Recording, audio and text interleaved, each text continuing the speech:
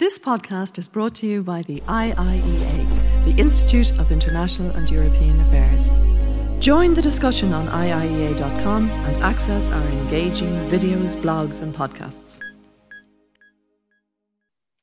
Good afternoon and welcome online to the Institute of International and European Affairs. This is the inaugural event in a new lecture series co-organised with the Environmental Protection Agency. It's entitled Environmental Resilience. And on behalf of the IIEA, I'd like to thank the EPA for their sponsorship of this series. I also want to thank Gerry Kiely, who's the head of the European Commission representation in Ireland, for his assistance in facilitating today's event. Our very distinguished speaker is Dr. John Bell. As you know, John Bell is the Healthy Planet Director of DG Research and Innovation at the European Commission.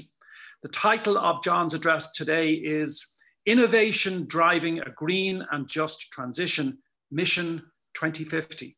And Dr. Bell will speak to us for roughly 15 or 20 minutes.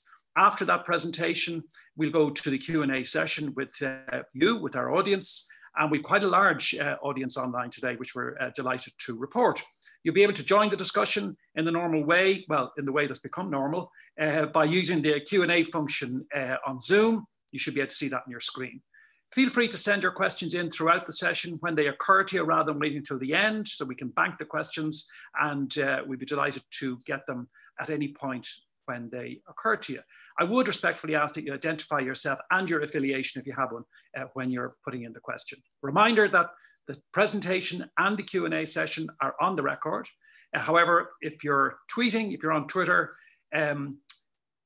we're very happy for you to tweet from the event, and our hashtag is hashtag EPA_IIEA.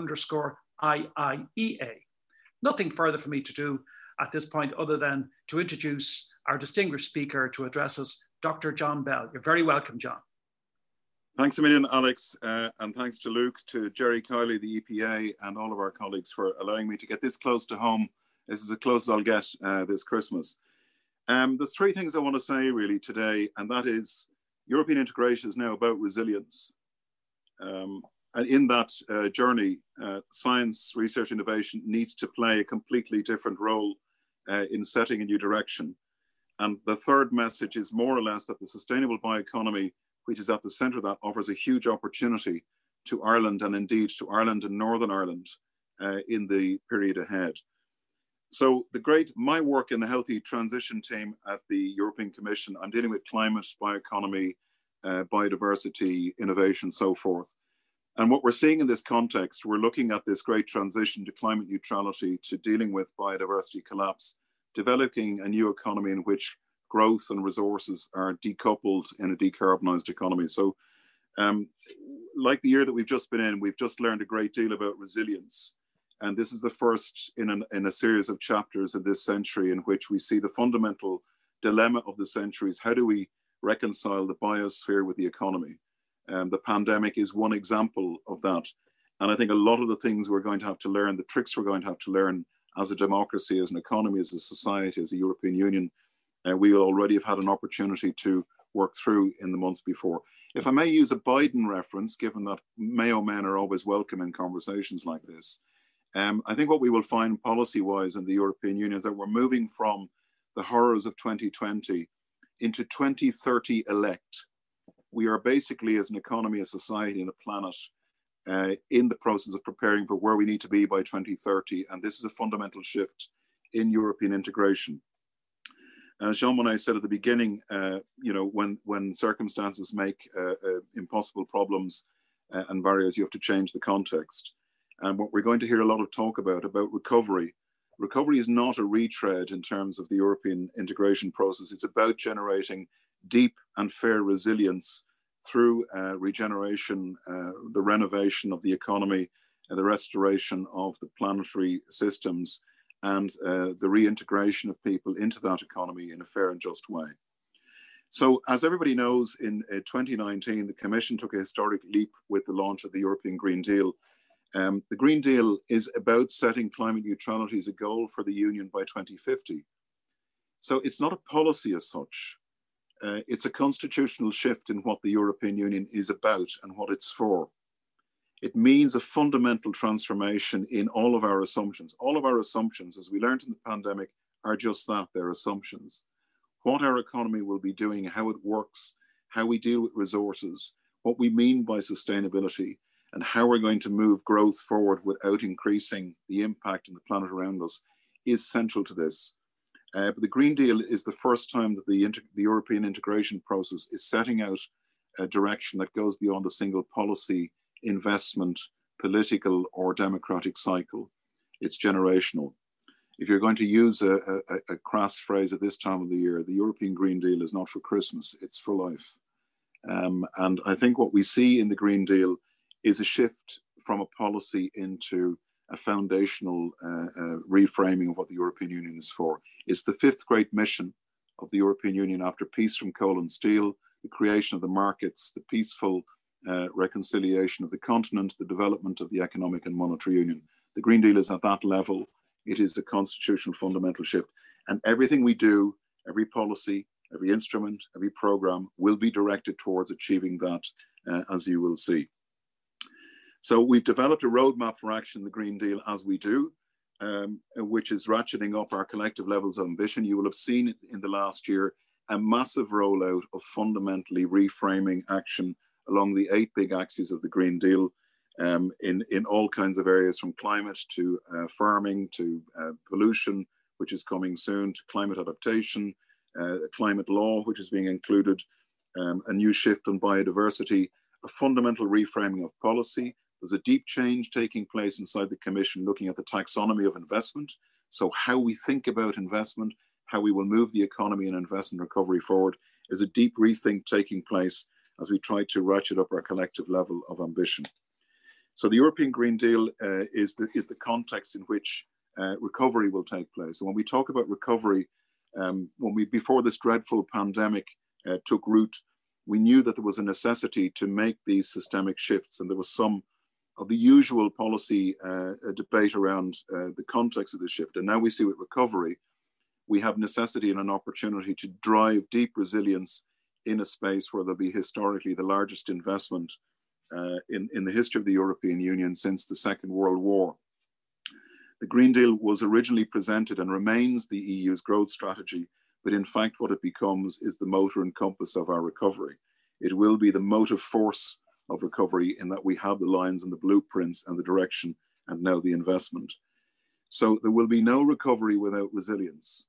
If we're going to commit to climate neutrality driven by green and digital transitions, the Union is putting its resources to do that. The 1.8 trillion euros to reboot the economy and the 30% of this that will be allocated to climate objectives, I think, are a signal as to what is about to come.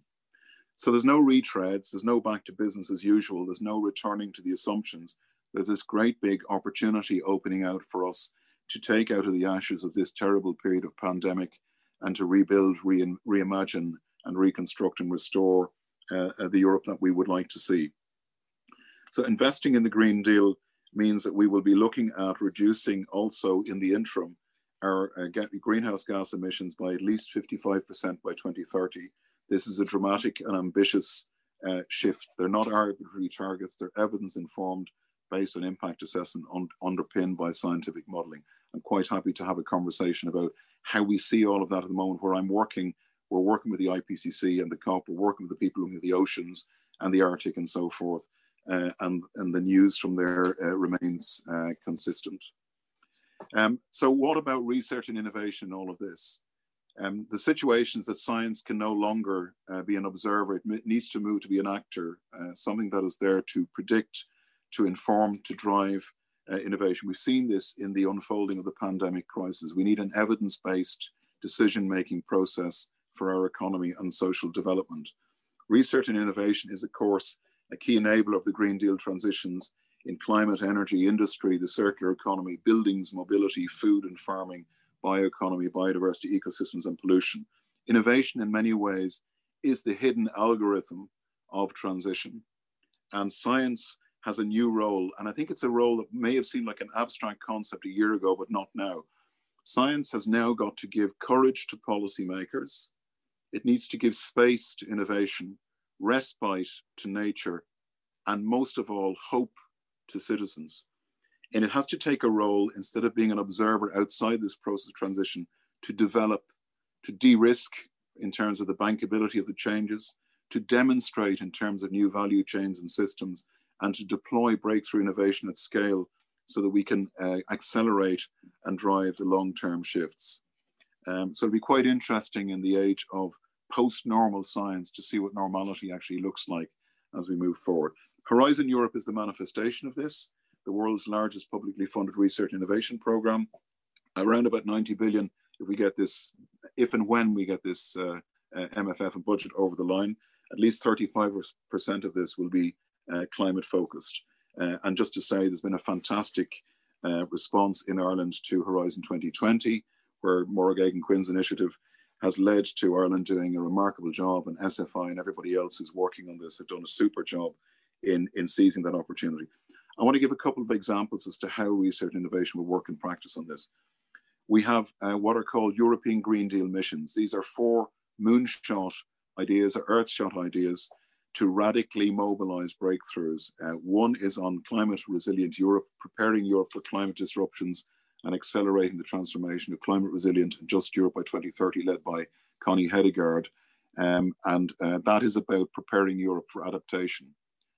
Think about how are we supposed to move to where we need to be, knowing that science is telling us what's going to happen with extreme weather, sea level rise, too much water, too little water, pressure on the agri-food system, and shifts in terms of investment.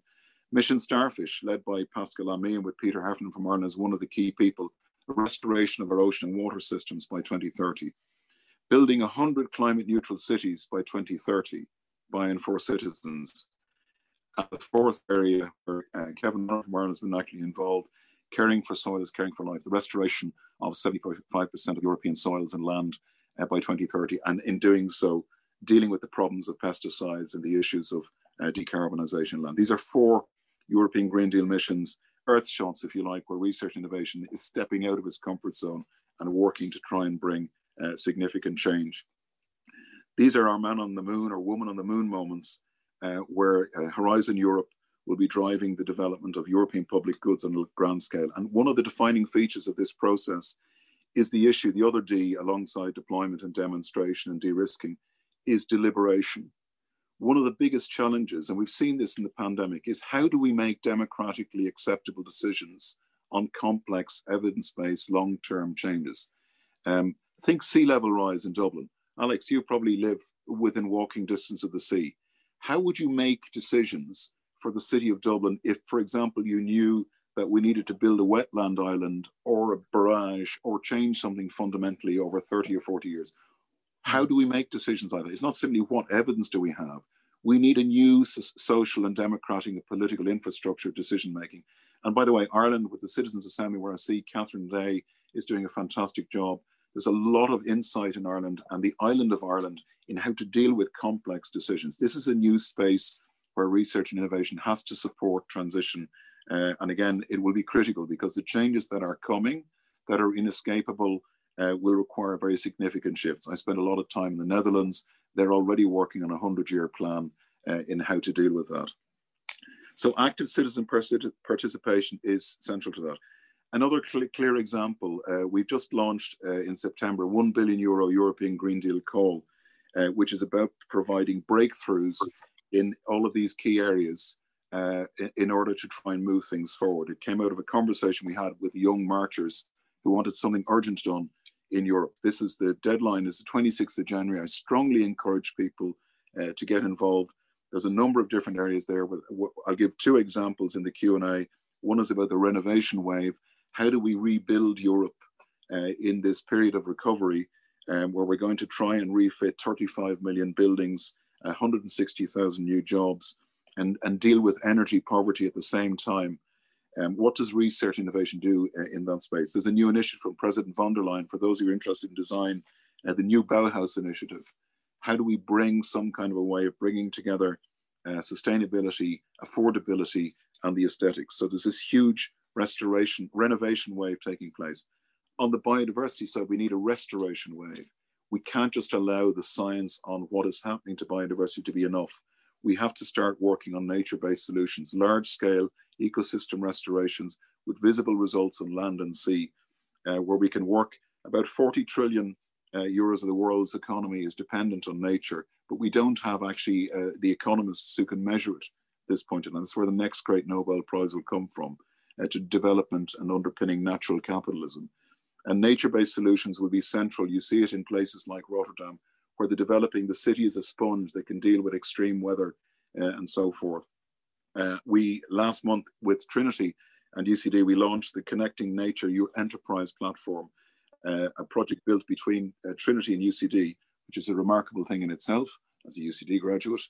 The project will focus on large-scale implementation of nature-based solutions to build climate resilience in cities, bringing the private sector and nature-based enterprises. So huge changes, but we're funding all of these things in this big call at the moment to see where we can go with the larger programs and to link it into the investment that's coming in Next Generation EU and the recovery programs. And last but not least, if we look at agri-food and the bioeconomy, we're working on the development of sustainable bioeconomy. This realignment of the biosphere and the economy, this critical area. The bioeconomy means how we use renewable biological resources from land and sea, like crops, forests, fish, animals, microorganisms, to produce food, materials, and energy. It's moved from being a term in technology to being a way of thinking about how the economy will be structured and function in a post-waste, circular, resource-efficient future. It can provide sustainable biomass decarbonisation of land use, a new future for the agri-food system, circular resource-efficient nutrients, fossilised bio-based industries in chemicals and plastics and additives and food and nutrients, zero waste systems, land and sea optimisation, and critically, a new socioeconomic model for rural economies. There's a huge opportunity here for Ireland and for the island of Ireland, the cooperation between the Green Northern Ireland Initiative and what's happening on the Ireland bioeconomy strategy. And I understand that Tom Arnold is involved also in a process looking at 2030. Ireland is in a position here in taking this challenge and turning it into an extraordinary opportunity, so that wherever green is red in Europe, Irish innovation can actually be mobilized to do that. So there's a fundamental shift in how the economy will be organized and how technology in different ways will lead to new businesses and sustainable solutions where Ireland is in a leading space. So I will move on to give an example, which will be quite controversial, that crosses the two of those. But let's imagine one of the biggest political problems on a small scale in Ireland has been the bogs of Ireland. And the bogs of Ireland, of course, have been a place where economic development in that part of Ireland has not been hugely successful over time. But now we see Bord na Móna pivoting from being the largest fuel provider in the country to a climate solutions company involving restoration and protection of Ireland's peat bogs. The Climate Action Fund will invest large-scale bog restoration for 108 million euros, securing 350 jobs and 33,000 hectares of land. What this means, in effect, is that over time you could see this next economy where more could be done and in the economy and the society around the bogs, in the restoration of the bogs, in terms of what will happen on decarbonisation, on the different ecosystem services that will be valorised and that will have a price put on them in the future, is something which is inconceivable now. And our bogs could move from being an ecological and a political problem to a societal and economic and ecological solution.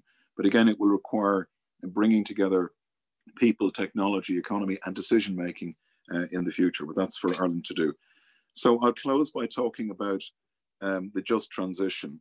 One of the things here that is apolitical now is the link between the transition and those who are most vulnerable in this transition. And you'll see it in a big way when you talk about the coal mining regions of Poland or different places. So there's a just transition facility where there will be funds for restoration projects in Ireland and elsewhere, including 47 projects, I think, in the Midlands, in doing things like sustainable retrofitting, digital learning hubs, green enterprise and innovation, organic innovation, and so forth. This issue of fairness and how we move transitions forward and the decision-making process is also going to have to be supported by evidence-based insight into who are the people at risk, what are the places at risk, because history, as we know in Ireland, is geography over time. And geography is going to be redefined as our climate and our major life support systems shift and change. The oceans overturning current that I'm dealing with, I'll be talking about in the South African thing this afternoon, which was started in Galway a few years ago, is shifting and changing. What we mean by weather, what we understand to be our climate, what we mean by the basic parameters of our life are shifting and changing. And so Europe is about making that transition a rational and manageable opportunity at a time of change and risk management. And research and innovation, as I said at the beginning, has to step up. We're leaving a period of darkness in this terrible year that we're leaving behind. And research and innovation and science must give to European integration a sense of enlightenment in the sense of giving an indication as to what the pathways forward can be to allow decision makers, investors, people, and the planet alike the opportunity to reframe what is taking place here. I'm skating here over what is a considerably longer and deeper and more detailed speech, Alex, but I think I'd rather give the floor over to those of you who may have some awkward questions, which is what I normally get when I come home. Thank you. Thank you very much, John. That was terrific. You actually covered a huge amount of ground there in the 20 minutes or so that you had. So thank you for that. We have some questions. We'd like more, so keep them coming. If I could just ask people to be as succinct as you can in the question for a number of reasons. Just we have to read them when they come in, and then I relay them. So the easier they are to read and the frankly shorter they are, the better from that point of view. So I'm going to go first of all to a question from Patrick Murphy, who's the Chief Executive of the Irish South and West Fish Producers Organisation, of some interest, particularly at the moment. And Patrick, you were touching on the just transition there, John, and he's wondering whether you could describe or comment on where fish and the fish communities and fisher people, where they fit into the just transition. Well, I think one of the things to take the bioeconomy, there's blue bioeconomy, which is remarkable. There's some leading places in Ireland where they're taking fish bycatch and waste, not bycatch, but waste, which you would normally discard. And what bio-based technologies can allow us to do is to transform waste into high value added building blocks for biochemicals, bioplastics, biomaterials, bionutrients. There's whole new businesses that are emerging out of what we used to throw away. And Ireland is leading in that. There's some fantastic organizations and companies. And by the way, there's a thing called the Bio-Based Industries Joint Undertaking, which you should look at, where we're moving. Kevin O'Connor at UCD is one of the leading people in this. So what you're looking at for fisheries and for coastal communities, and this is part of how we imagine recovery, it's about looking at where can the next opportunities come from. And of course, alongside the technology, you need to invest in the skills, you need to invest in the communities. But what we're seeing, to give you an example, in Iceland, came across a community in Iceland where they invested in the discards of fisheries, and now they have biocosmetics, bionutrients and so forth, which are very high value added products. And it has allowed people to stay in their communities and work there because they need high skilled people working also in an environment where they're having added value. So I think the just transition is not simply an economic thing, it's a social thing. And I think part of what this process is about, maybe part of the lesson of the pandemic, is we need to imagine what the place looks like that we want to live in by 2030. And that's part of it. In fisheries, about 66% of Europe lives in the coastal communities, believe it or not. And the coastal economy, of course, is also very vulnerable. So we will be needing, if you wanted to look at something interesting, the Dutch have produced a map of the Netherlands in 2100 if they apply all of their nature-based solutions. It's an extraordinary thing and it's had a huge public reaction. And a lot of it is about what coastal communities will be doing, and they'll be doing alongside fishing communities and fisheries. And they'll also be doing climate services, multi-purpose offshore platforms that are dealing with wind, ocean energy, and other kind of services. A lot of port facilities will move offshore. So there's a new economy on the sea. 75% of the planet's surface in any case. So it's about to come into play in a new and very different way. Fantastic. Ronan Tynan is a filmmaker. He's a member of the IIEA. And Ronan says that research has offered evidence that we cannot address the climate crisis unless we end meat production through animal-based agriculture. And he's wondering, is the EU investing in innovation in developing meat alternatives? Well, I mean, I think you look at something I've been leading, which is Food 2030, where we're looking at this. Again, the EU, first of all, the EU is not here to tell people what to do. It's here to facilitate the choices that member states and different citizens want to make. So it's quite clear that there's an opportunity there, and there's a huge opportunity for Ireland and for Irish farming and agribusiness and agriculture at small and all scales to develop alternative protein foods. The growth in, if you look at Unilever, for example, to take a huge company, the growth in non-meat-based food is absolutely extraordinary. It's an open goal for the Irish economy on this green island of ours. And what happens in terms of meat and livestock is inevitably going through a transition where it will have a different place in the future. But we're not about abrupt changes of saying, you know, 4 legs good, 2 legs bad. Literally, in this case, we're in a situation where, for example, we're working on the transformation of fertilizer, the transformation going beyond chemical pesticides, dealing with emissions, emetic emissions in cattle, and dealing with a lot of the other aspects around meat production. Again, if you look at the Dutch map of 2100, there's a fundamental shift in how they view farming in their society and what kind of farming and agriculture and rural economy they would have in the future. So that's part of a transition. That's a transition. The word transition means that moving from one thing to the other and allowing everybody to play their part. I mean, a just and fair transition involves everybody. But I think, Ronan, the boat has sailed. You know, there is an extraordinary opportunity there in the future. And Irish companies and Irish societies at all levels are able to do that. And I think there's a huge, and this is, again, this is part of the debate that Tom Arnold, I think, is leading. You know, where does Green Island sit in all of this? And it's not either or, it never is, but it's and. Yep.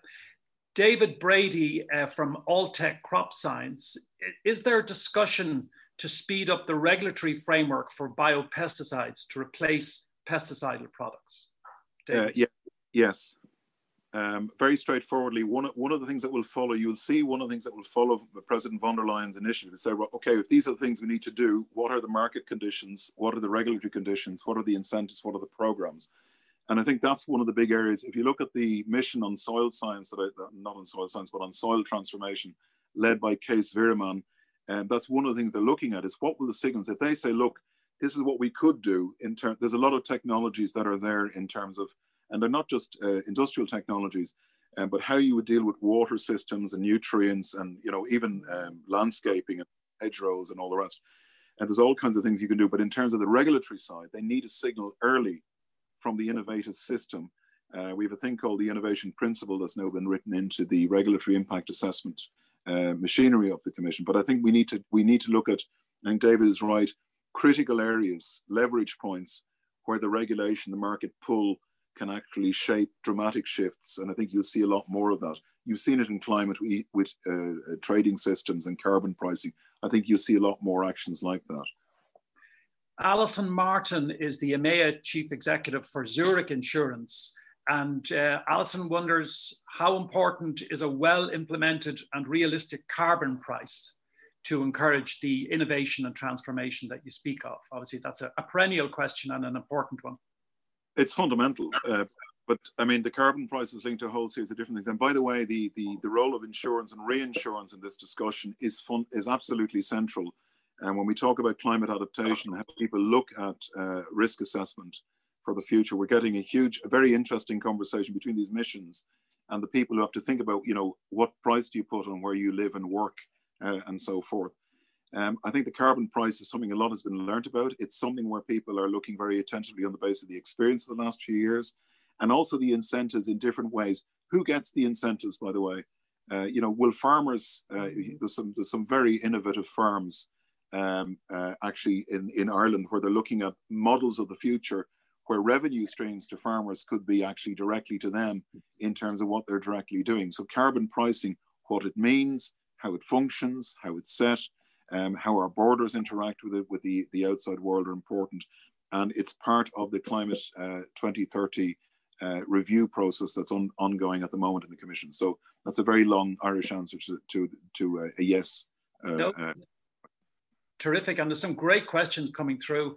Kevin O'Connor, UCD, I think you mentioned, Kevin, in the course of your talk, the UCD, the BioOrbic Bioeconomy SFI Research Centre. How does Ireland ensure changes take place at a systems level rather than in a fragmented way? Again, a big preoccupation that policymakers have all the time, or should have. Well, by the way, BioOrbic, which is again another example of where there was nothing in Ireland, 10 or 15 years ago, and now Ireland is one of the most sophisticated bioeconomy systems in Europe, where you have UCD and SFI Centre, you have companies like Glanbia and that with these huge cooperative-led waste production systems. You have a bioeconomy site in Glasheen in Tipperary, and you have a number of universities and industry working together with farmers and so forth to develop these new biosystems. Well, first of all, you have to have a national strategy. Ireland is very fortunate that the size of Ireland permits cross-governmental cooperation. This is one of the difficult bits. It's the same in the Commission. It's very difficult to get working across different policies, different stakeholders. Ireland has a national policy system. You need to have clear goals. Well, the goals, I think, are sufficiently clear at this point across biodiversity and resource efficiency and climate and so forth. I think you need to have the buy-in of the different actors, the different sectors from the beginning, and you need place-based, I think, incentive demonstration where the benefits are actually accrued. So it's local rural communities who, what you will see, for example, to give you another example in Ireland, in cooperatives, you take the Glanbia flagship project on lactic acid, which is a waste from milk production, which can be used as a biochemical substitute, which is high value added and gets rid of chemicals that are high in fossil fuels. That is a very high value added product, which means the money going back to the farmers is much higher than they would get from milk. So it means that the distribution of the economic value goes to the rural community. The incentives are there. So that's also, there's a question of economic equity as well. So systems require working across systems in terms of the definition of the problem, mobilizing the policy community, involving from the beginning all the actors, industry, SMEs, society, and I think showing and telling demonstration in terms of, we've done a lot of this, flagship projects around Europe with farmers and new kind of companies actually organizing themselves to do this. Okay, Aoife Long, supply chains are now global. How can a deliberative process influence an actor or company where they have no legal obligations to people in other jurisdictions? Well, I think your customers are going to do that for you.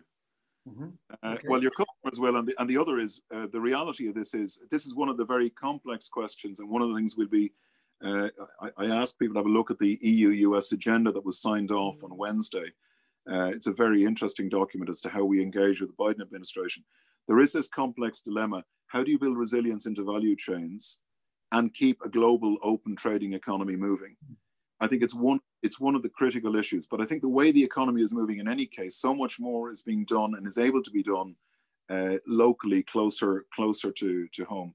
And I think people and markets and so forth are going to be much, much more powerful in terms of dictating what they expect in terms of the products and goods and services that come across. Very much in the way, some of you may know David Byrne, a man who's left a huge legacy in the European Union. What he did for food safety systems basically set the norms that everybody expects. You see it coming into the Brexit process at the moment, but these norms are going to be there in other ways when we're dealing with a society that begins to understand why we need the normalization of the climate requirements or fair treatment of workers requirements, of all of the other things that will be part of this new economy and society that's emerging.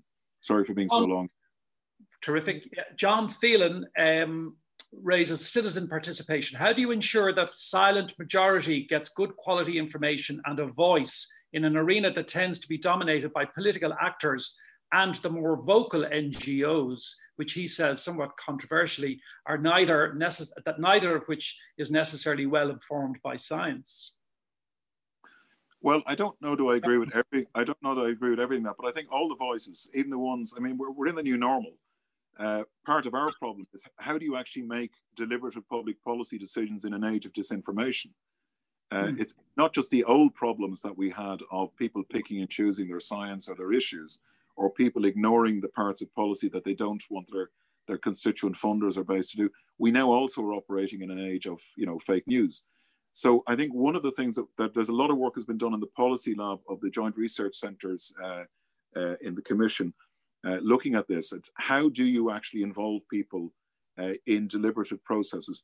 And the answer is, obviously there are things that have to be done, basic things about public education, but I think a much more involved process, a different kind of citizenship has to emerge. And I think doing it online, the Twitter sphere is not where you find the answer to most things. So I think on these questions, we actually need to do a rethink as a society about how do we do democracy locally, nationally, and internationally, particularly on some of these very complex issues.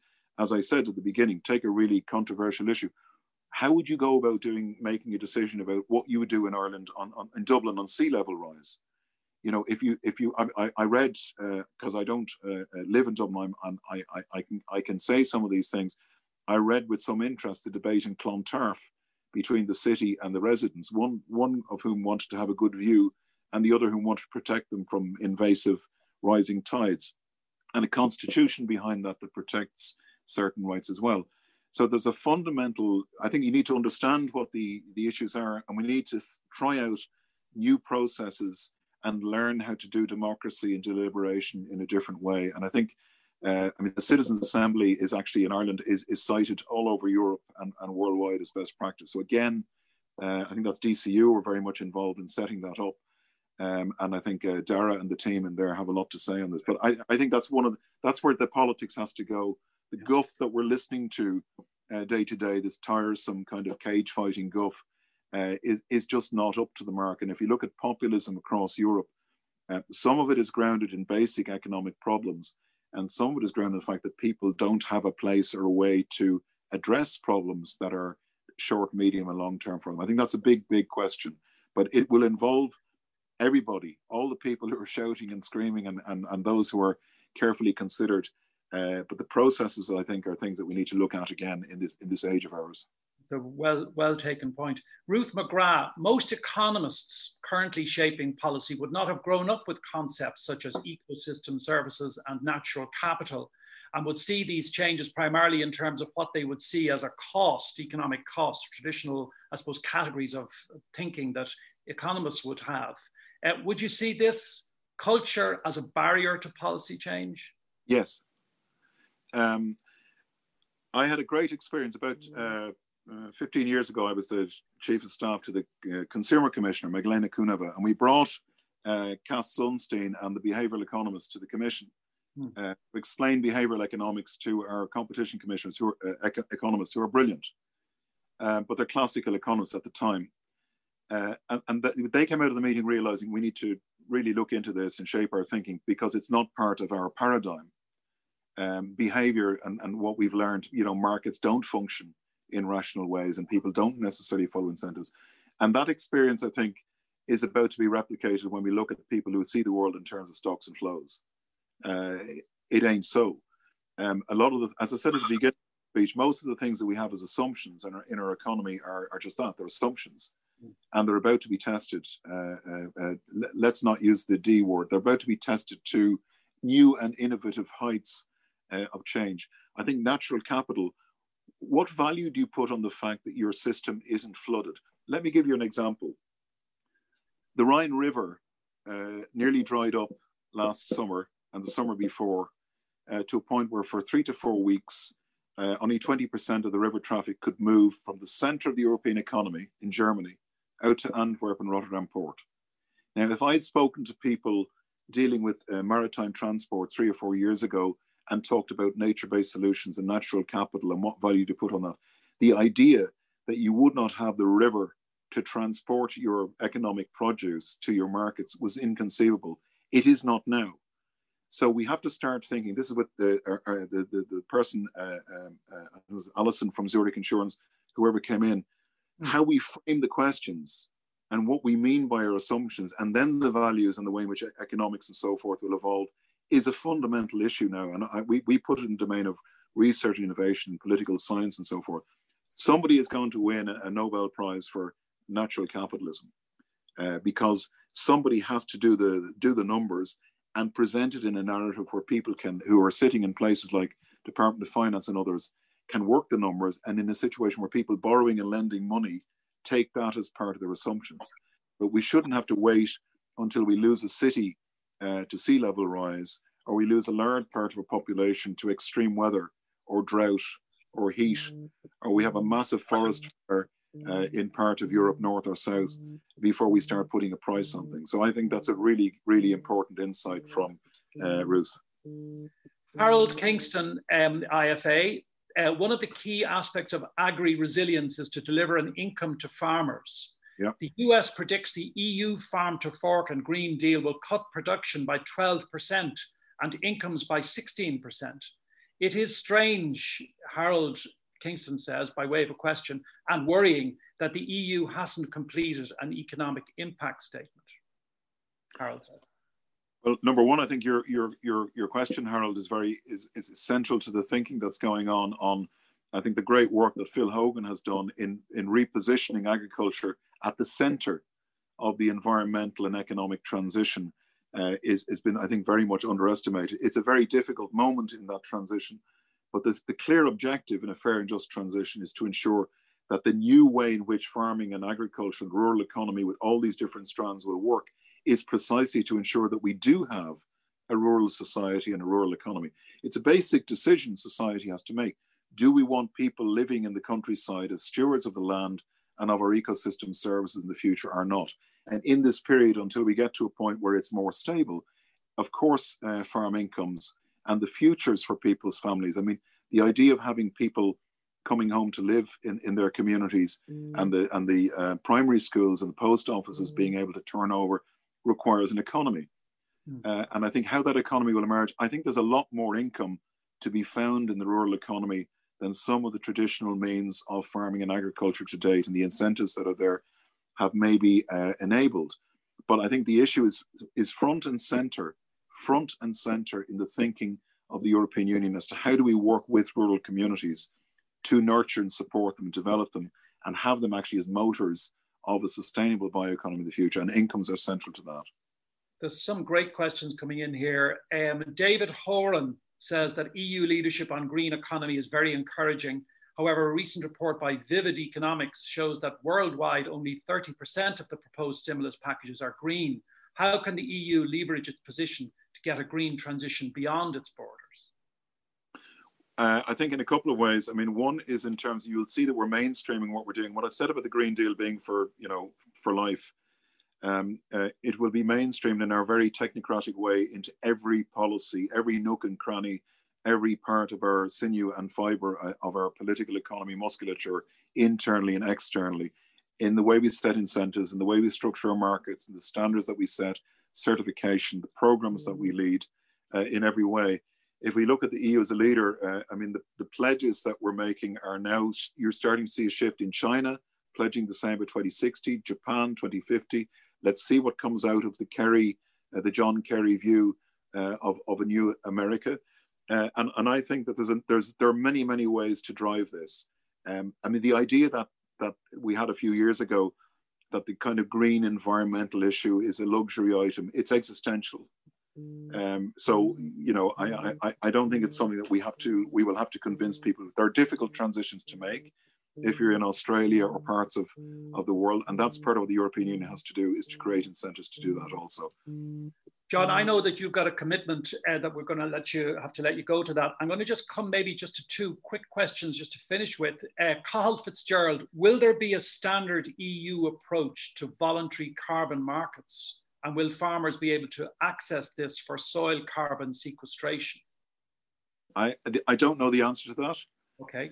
But I know that people are looking at all aspects of carbon sequestration, and I would be absolutely astonished if we don't see, as somebody asked earlier on, how do you need to put a price on things, and you need to put a value on things if you want to create the incentives for people in the rural economy to do that. And I would be very surprised if that is not something that happens. But I'm not aware as to exactly who or in what part of the machinery looking at it.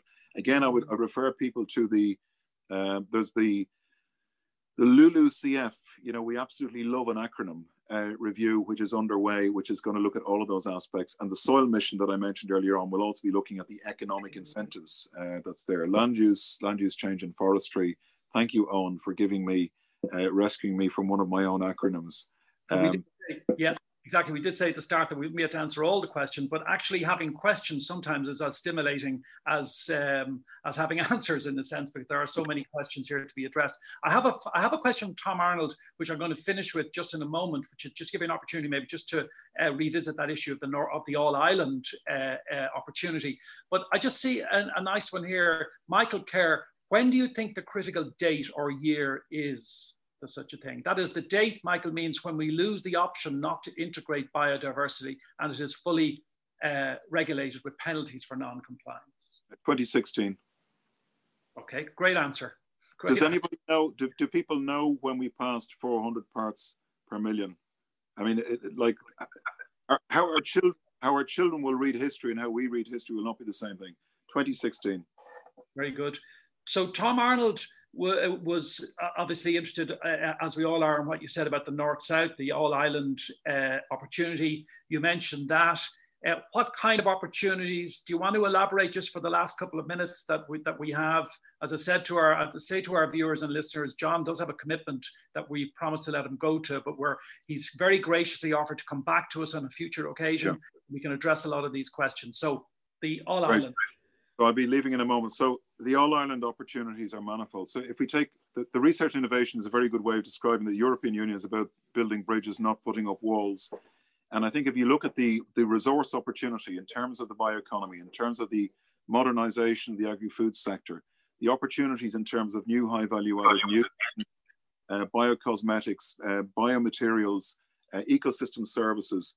I mean, the island of Ireland with the Green Northern Ireland strategy and what's happening in Agri-Food 2030, the bioeconomy strategy, the energy strategy, the work of all the agencies, and the way in which the peoples around the island are dealing with. I would also include in this the obvious fact that in harnessing our ocean wealth, Ireland is one of the first countries that's actually internalized the fact that a lot of its resource is actually offshore in terms of renewables and biomaterials and future medicines and all the rest. And I think that the North and South, there can be a lot of prospecting, if you want to call it that, ecological, biological prospecting in terms of the opportunities that are there for this new economy.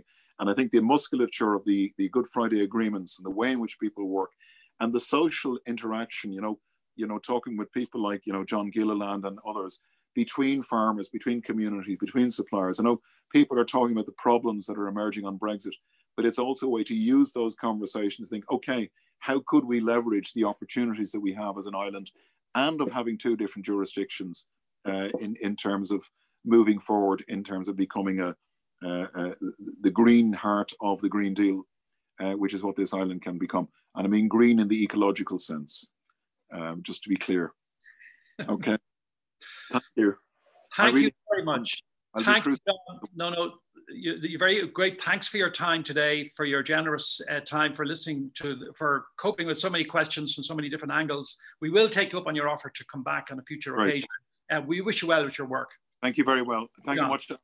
Owen Kinarans is there with me if anybody needs to follow up. And thank you very much. And a very, very Nola Chunaiv Golair.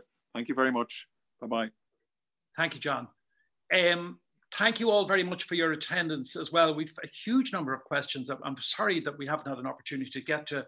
We did promise John to let him go at about 1:45 because he has a commitment in the next few minutes, which he just had to attend to. But I think it's just today's event just shows this huge appetite there is for discussion, debate, informed debate on all of these issues. And the IIEA is always keen to contribute to that debate, to facilitate that debate and to host sessions like today's. We're delighted as well to be co-organising this event and indeed this series with the EPA. And just briefly, the lecture series is going to be entitled Environmental Resilience. And during the course of the series, we'll have national and international experts addressing topics such as the circular economy, air quality, environmental governance, sustainable waste management, water quality, and climate change. So thank you for being with us. I think the range of questions just shows the interest that there is, the expertise indeed that there is amongst those of you who have been in attendance today. And I think one of the things that John said in the course of his presentation was that so many of our systems, political, economic, all of our approaches to the way some of the intellectual categories that we have of economists and even in terms of how we make policy, our government departments, our agencies, we all have to look at how we manage these issues and whether the systems that we have in place are up to the task. And I think that was certainly reflected in what John said, and I think it comes across from a lot of the questions as well. So a huge amount of work to do, very interesting questions, very interesting insights. Thank you all for your attendance, and we look forward to seeing you again before too long. This podcast is brought to you by the IIEA, the Institute of International and European Affairs. Join the discussion on IIEA.com and access our engaging videos, blogs and podcasts.